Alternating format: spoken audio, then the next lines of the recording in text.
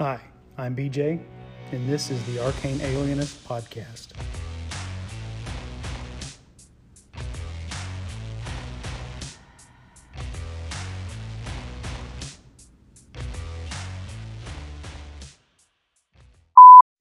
Yo, BJ, I like what you did with your orcs. I did something, I changed them up in my world too, in the Wheeler World campaign that's on pause.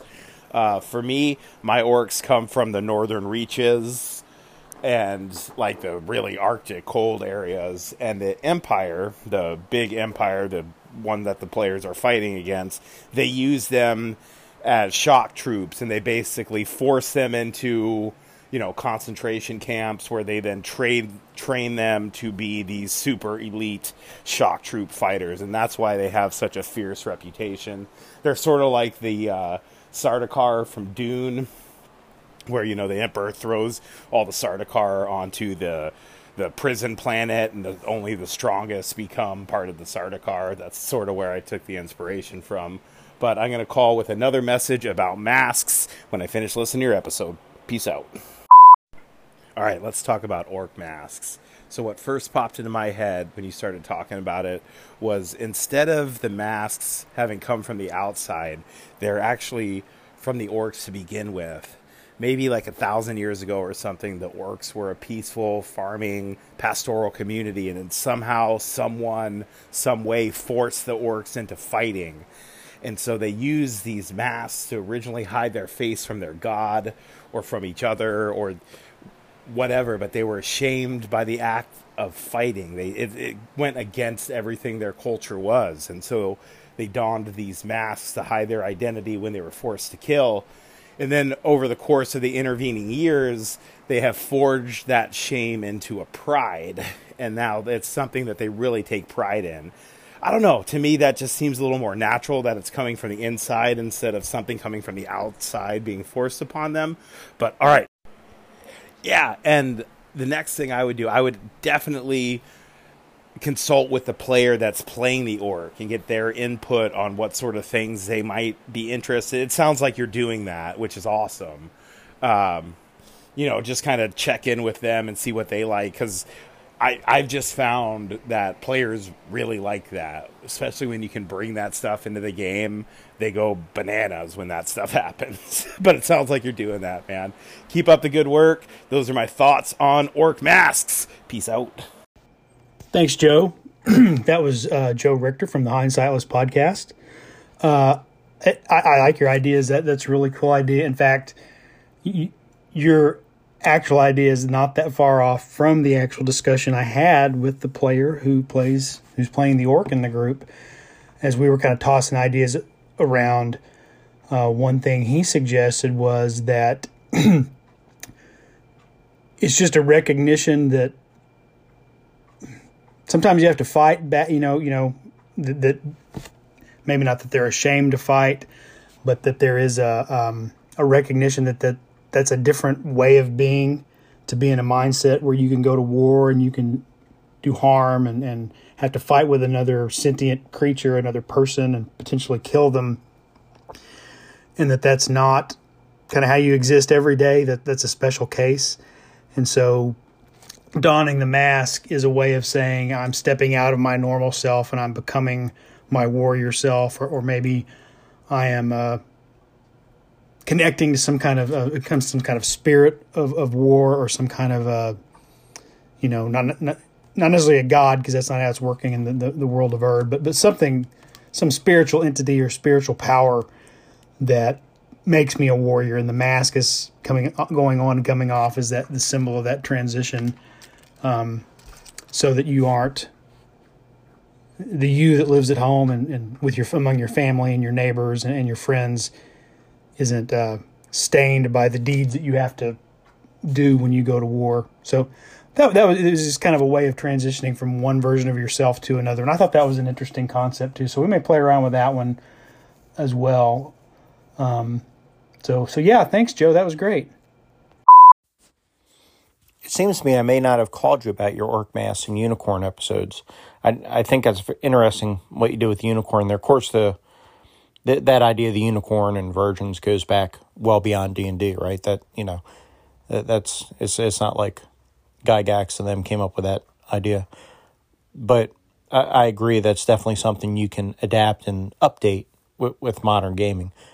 But I like the conversation and the idea of you roll that random monster, and now you, the GM, need to do those mental contortions of why it's in the area, which is a good reason to have those monster tables that you're pre-built per per region, and then adjust slightly. There, you can still have oddball results in there, and it's always fun to have an oddball result because you get to play with it. It's always interesting to have one weird thing pop up now and then. If I was going to do this, if I actually jammed a long-running game, I think what I would do is I would have my random encounter tables built per area, but then one of the results on the die, say you have a D12 table for those random encounters, right, or a D20, excuse me. One of those results would be roll on the master table. So you'd have a master table with all the monsters or whatever weirdness you want. So normally when you're in the woods, you're going to encounter wood creatures. But there's always that 5% chance or whatever you're going to encounter something that doesn't belong there. And is a total oddball, and kind of like your unicorn. So I really like that. And I think when we make our regional tables for random encounters, we should always include that 5% chance or whatever percent chance. You should always have that one entry that'll take you to a different table, not just the surrounding regions, but something truly odd to mix things up. And that was Jason from the Nerds RPG Variety Cast. Yeah, I think I really enjoyed the way that the unicorn encounter turned out. Thanks for the compliments there. And I will address the lore, but Daniel's got a call coming up after yours that kind of speaks to the same thing, so I'll hold off on that till after I play his call. But yeah, I think that's a really great idea that you've got your kind of one oddball on any table where it just shows you're in a weird, mystical, magical kind of world where something that is just completely out of place suddenly shows up. A unicorn is rare, but finding it in an ancient forest is not inconsistent with what you kind of expect in D&D. But, for them to find something truly bizarre and completely out of place, just if there's even some small chance, I think that's a good point regarding the using random tables and how you should set them up. So thanks for the call, and now we'll move on to one from Daniel. Hey, BJ. Daniel from Bandits Keep. Just listen to your unicorn episode. Yeah, I think you handled that really well. Well, I had to look at my BX book to actually see what it says, and it says a pure maiden, which, I think we know what that means. But I think that's not anything to do with the 70s or the 80s. That's like literally unicorn lore. That you need to be shall we say, a maiden to keep this family friendly. But yeah, I never made them so they wouldn't talk to people. I generally use that rule when I have used it, as that's the only type of character that could ride the unicorn. Although Bobby in the D&D cartoon, he was a young boy, so I guess you can make whatever rules you want, right? But I think what you did there was really cool, and I do love how random encounters can really add something to your lore when you have to think on your feet like that and create something. Thank you, Daniel. That's Daniel from Bandits Keep, YouTube channel and podcast. Yeah, and kind of echoing what that Jason had pointed out in the previous call, that that isn't just something they came up with in the 70s or the 80s for D&D. That is actually unicorn lore from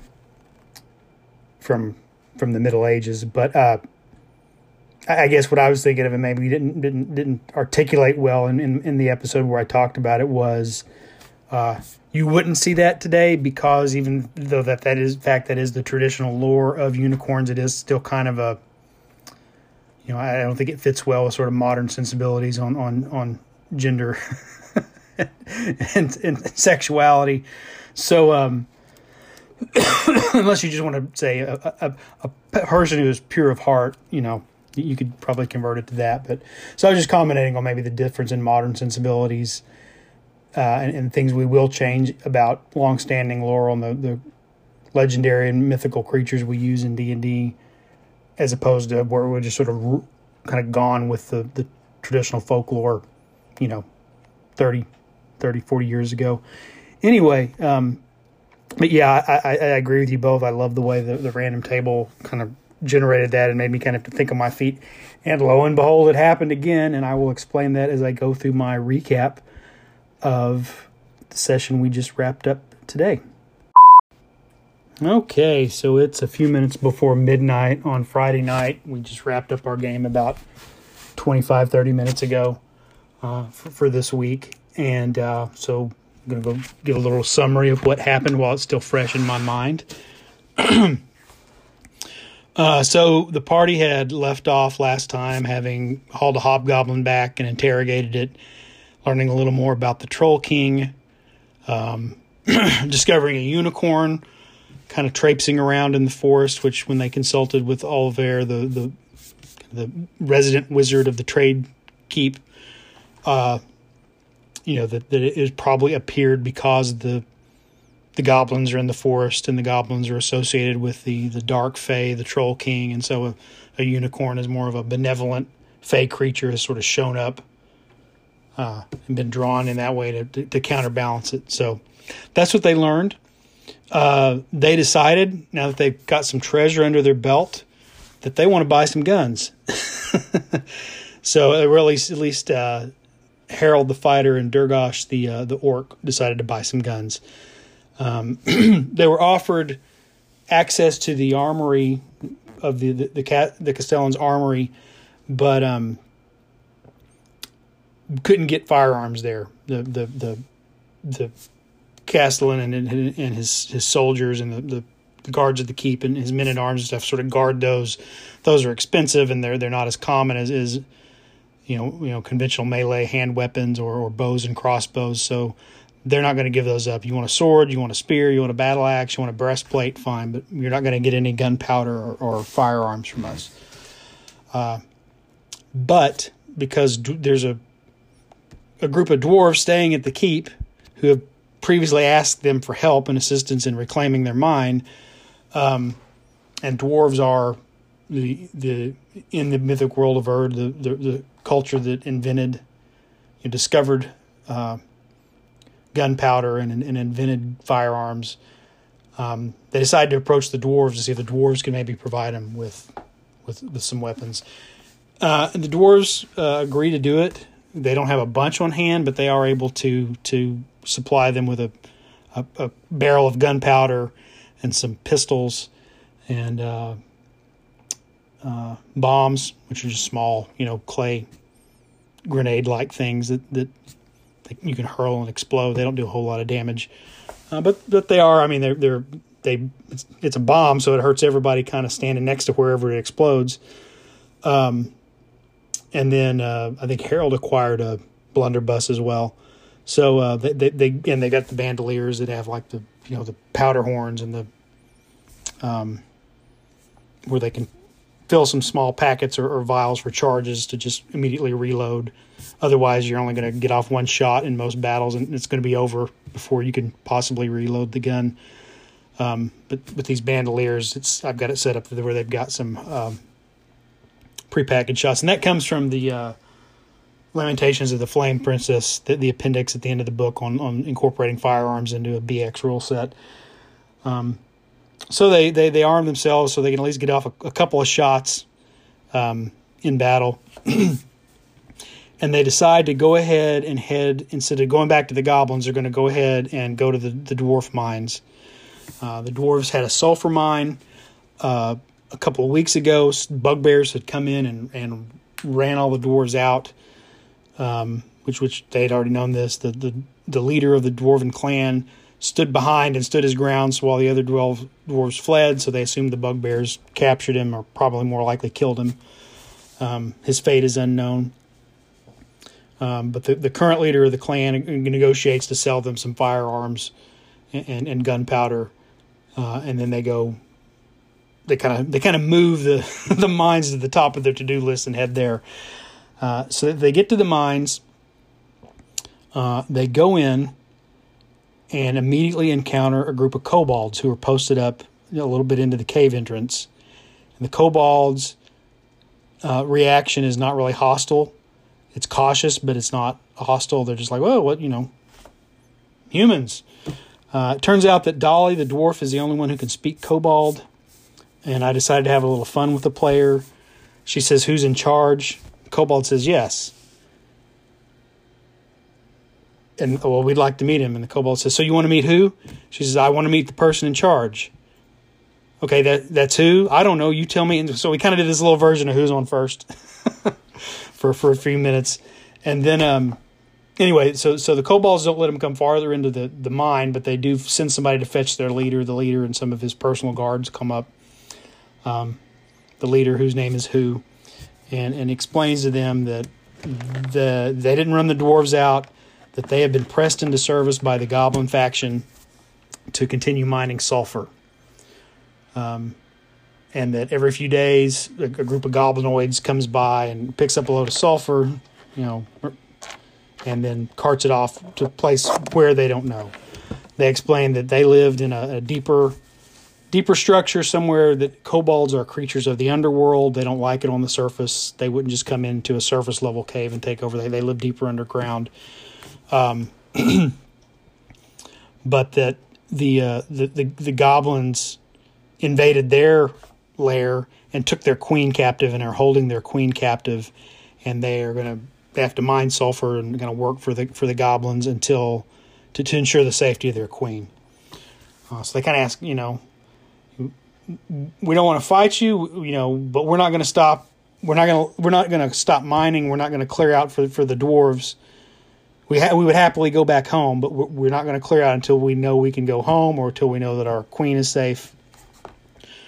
And so the party, of course, we'll free your queen if we can.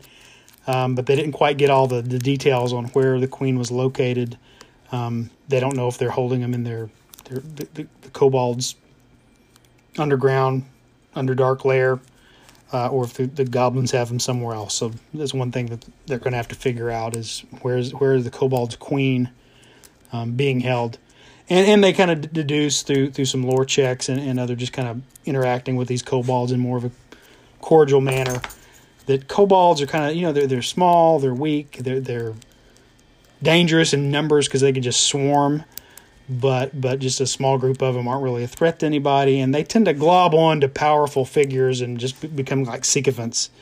So, with them, it's not just that it's not just that they're saying, "Hey, could you go rescue our queen?" They're just beside them. So, our beloved queen, we love her so much, and these awful goblins, have taken her from us. Oh, please return our queen to us, please. They're groveling, because that's how kobolds survive in the world. It's by groveling, because they're very, very weak, until you kind of put them in a corner in a large group, and then they can swarm you, as I mentioned. But so they averted any kind of conflict with the kobolds. I don't know if they've really befriended them, but they're at least not. There's no hostility there. They can probably come and go as long as they don't cause any trouble for the kobolds. The kobolds please say, if whatever you're going to do, don't drag us into this. We'll stay out of your way, but we're not going to join you in your fight against the goblins, and unless we know like it's over, it's all kind of on the last leg. Then they might join in the fight if needed. But they're probably just going to stay in this cave and continue to mine until it's clear that they can go home, or their queen is dead, and then they'll just run away. So they have an interaction with the kobolds. So they decide that they're going to wait around, even if it takes 2 or 3 days, for the next group of goblinoids to come by and collect some sulfur, so they can, maybe learn some more, figure some more out. And boy, the unicorn, I almost skipped over the random encounter that I mentioned earlier. That actually occurred on the way to the kobold lair. What they did is they traveled up the road this time instead of all the way through the forest.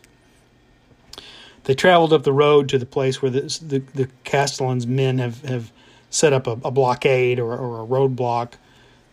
That if you go farther than this, you're likely to get ambushed when you get out of sight of our position right now. So we've set this up here to warn travelers That beyond this point is where the orcs are ambushing people on the road. And also we're kind of here to keep a watch in case they seem to be encroaching any farther out of the forest towards our territory. We can see them coming.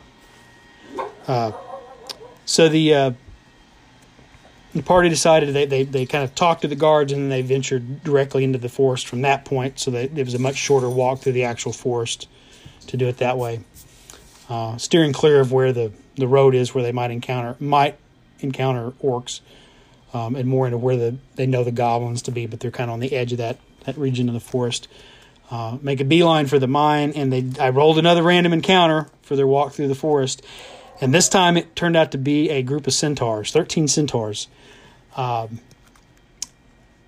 didn't, only one person noticed them initially. We kind of rolled a surprise check to see who was surprised.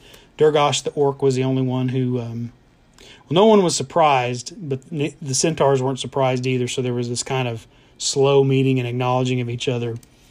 And initially I said, well, you hear hoofbeats walking through the forest, so they think, oh, here's the unicorn again.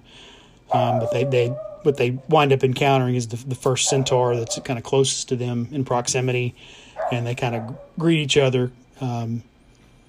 Just kind of a neutral. Again, I rolled everything random, so the centaurs were not hostile. They were just kind of neutral in their reaction. So they start talking to the centaurs, and again, I'm like, well, now why is there a group of 13 centaurs right here, this close to the action?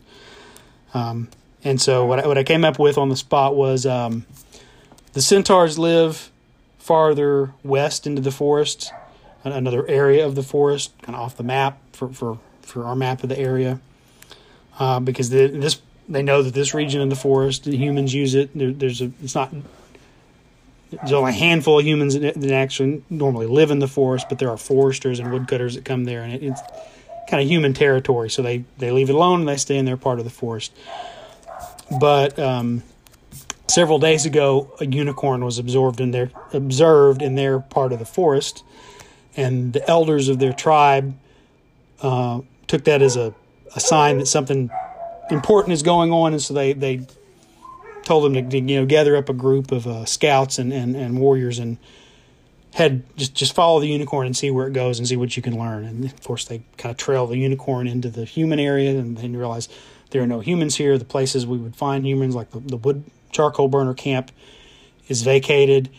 Where are all the humans? And then pretty quickly after that, they begin to encounter goblins and hobgoblins in the forest, and kill as many as they can, and they're just kind of slowly making the rounds in the area, and they're going to head back and report back where they live in their area. So they agree to travel to the mine entrance. They don't, everybody kind of agrees because they're basically from the waist down. They're a horse. They're probably not going to be much good in a cave. But they do kind of escort the party, so in case they encounter any goblins, there's they can both just gang up and fight alongside each other against any goblins. They don't encounter any. So they bid farewell to the centaurs, and then they go down in and they encounter the kobolds. Okay, fast forward back to after interacting with the kobolds. They camp out a day, set an ambush, where they allow. What happens is 5 bugbears show up. They've got 2 human captives pulling an empty cart. They allow the bugbears and the humans to go into the cave to kind of do their normal business, collect fill the cart with sulfur ore, and I don't think there's such a thing as sulfur ore. With sulfur.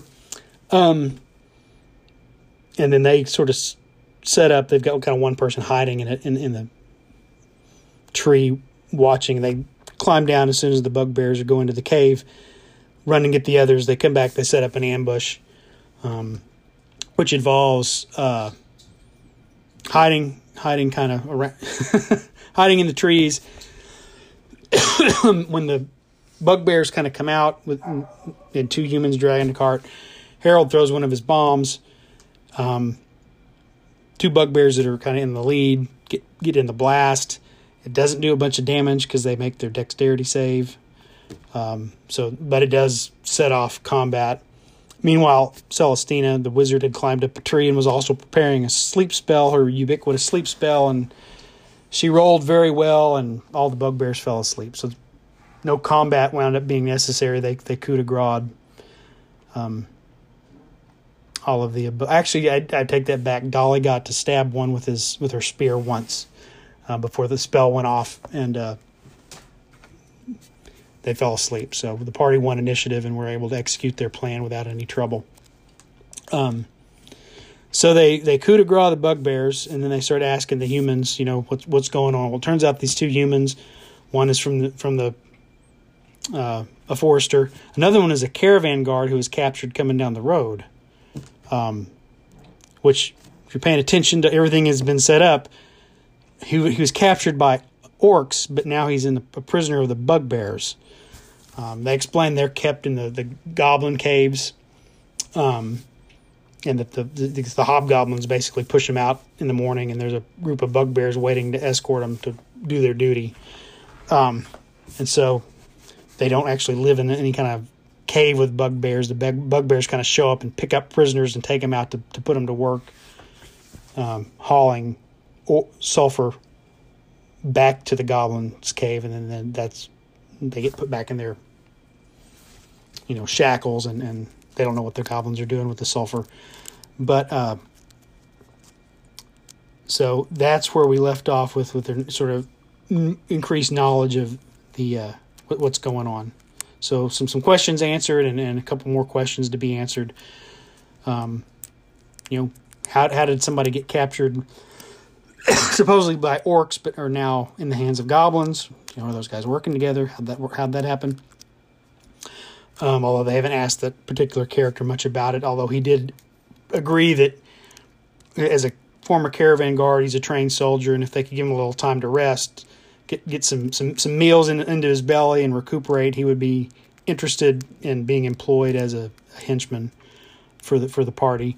So the party's now got two potential hirelings that they can work with. They've got a guy who's more of a soldier, and then Jessup, the guy that was kind of shifty, nervous treasure hunter who's kind of become a valet for him, but has the potential to maybe become a little more of an actual retainer of some kind if they want to promote him and invest a little more in him. In fact, they did that. They asked him to kind of set up and to keep watch, and he was like, "You guys don't pay me as an adventurer. I'm here to start the campfire, cook the food, load the wagon. If you want me to get in harm's way, we need to renegotiate the terms of my employment." Anyway, so they head back to the keep, and I rolled one last random encounter, and they got a tarantella. I believe that's how you say it. It's not a tarantula. It looks like a giant tarantula, but it's actually magical in nature. And again, they roll. Neither party's surprised. The thing is just climbing up a tree. There's enough distance between them that they could probably just go about their business, but Celestina, the wizard, rolls really well on her lore check and is like, "Hey, that's not just a giant spider. That's a magical creature. It may have some magical properties." And so they said, "Well, let's kill this thing, and maybe we can use its parts. We'll take it back to Olivar, the wizard, and maybe he can tell us a way to either make use of its parts, or we can trade it for some other kind of something to him for something else, other kind of magical, a scroll or an item or something." Anyway, again, they rolled really well on their initiative and their attacks, and the spider rolled really poorly on. And I was very disappointed that the spider didn't attack anybody, because a tarantella's magical thing is, in addition to its bite being poison, if you fail your save, it's basically a basic version of is it Odaluki's Irresistible Dance, that spell that I think it first shows up in AD&D. You basically have to dance this twitchy, painful, jerky, spasmic dance for so many rounds.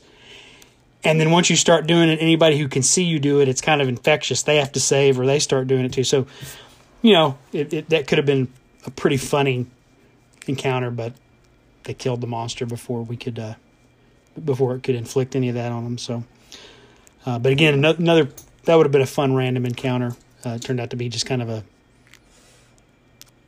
an ordinary random encounter. Anyway, they make it back to the keep, and that's where we left off. And that next time they'll have to decide how they're going to go about getting the answers to some of these outstanding questions, and maybe getting their first couple of retainers. They are the 2 clerics are getting pretty close to leveling up to level 2. Everybody else is about halfway there, give or take. We don't have any thieves in the party. If one of them was a thief, well, if one of these guys was a thief, they would have probably reached second level by now. If we had a thief in addition to all these, I don't think so, because you'd have to split the XP more ways, and so they wouldn't be as far along. Anyway, so that is what happened in this last adventure. And so I will wrap it up here, and I'm going to be taking some vacation time the next couple of weeks, so I definitely won't have a game to review, and I may not have time to put out any thoughts on any other stuff. But if something strikes me, I'll put out an episode. But it may be a week or two before I put out a new one after this one posts. I forgot to mention a couple of things in my recap that I want to add here as a quick addendum. The kobolds are underworld creatures. So maybe I did mention this. I can't remember if I mentioned it or made it clear earlier. They're creatures of the underworld. So this mine that they're in is a cave, but it's a cave that's part of the overworld, the world of mortal beings. So we've encountered overworld creatures. We've encountered creatures associated with the other world, fey creatures. And now the party's encountered an actual underworld type of being. And the underworld is a world full of monsters and things that people aren't meant to encounter and deal with. So the kobolds come from there. So somewhere nearby, there's a passage to some kind of must be closer to the underworld enough for kobolds to lair there. So I just wanted to point that out, that we've now kind of added the third part of the setting, the third world within the world of Erd. So a little setting over there to set some stuff up with kobolds, and I may do a longer session on or a longer episode on kobolds and underworld stuff in the near future. Also, the kobolds had mentioned. I don't think this was in the recap that I gave earlier in this episode. The kobolds mentioned that when the goblin faction came in and took over their lair and captured their queen, they also had gnolls with them. So you had goblins, hobgoblins, and bugbears, but there were gnolls. Gnolls are not goblinoids. They're a completely separate type of creature, and they're very. If you're familiar with D&D, gnolls are these kind of bestial. They have these kind of hyena-like heads, and are just completely vicious, ravenous, and so. I kind of planted that out there, so hopefully players will inquire, when they get a chance to sit down with a wizard or some more seasoned adventurers at the keep, or maybe I can have them make some knowledge rolls to get a little more information on the nature of gnolls and their kind of position in the setting. And I won't state that here. I'm going to let the players discover it for themselves, and then I may talk a little more about it in another episode, maybe the one with kobolds, or maybe when we get into some other reasons for the origins of gnolls. But I'll let that be a surprise for the players, and then I'll bring it back to the podcast after they've played around with it a little bit. And that's it for this episode of The Arcane Alienist. I want to thank Dave Bone for the cover art that I use for the episodes. Check out ironseer.com, and the music is Come and Get It by Scott Holmes Music.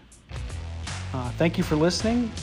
Give me a call sometime through the Anchor app or at the Anchor website, and I'll be back in the future with another episode.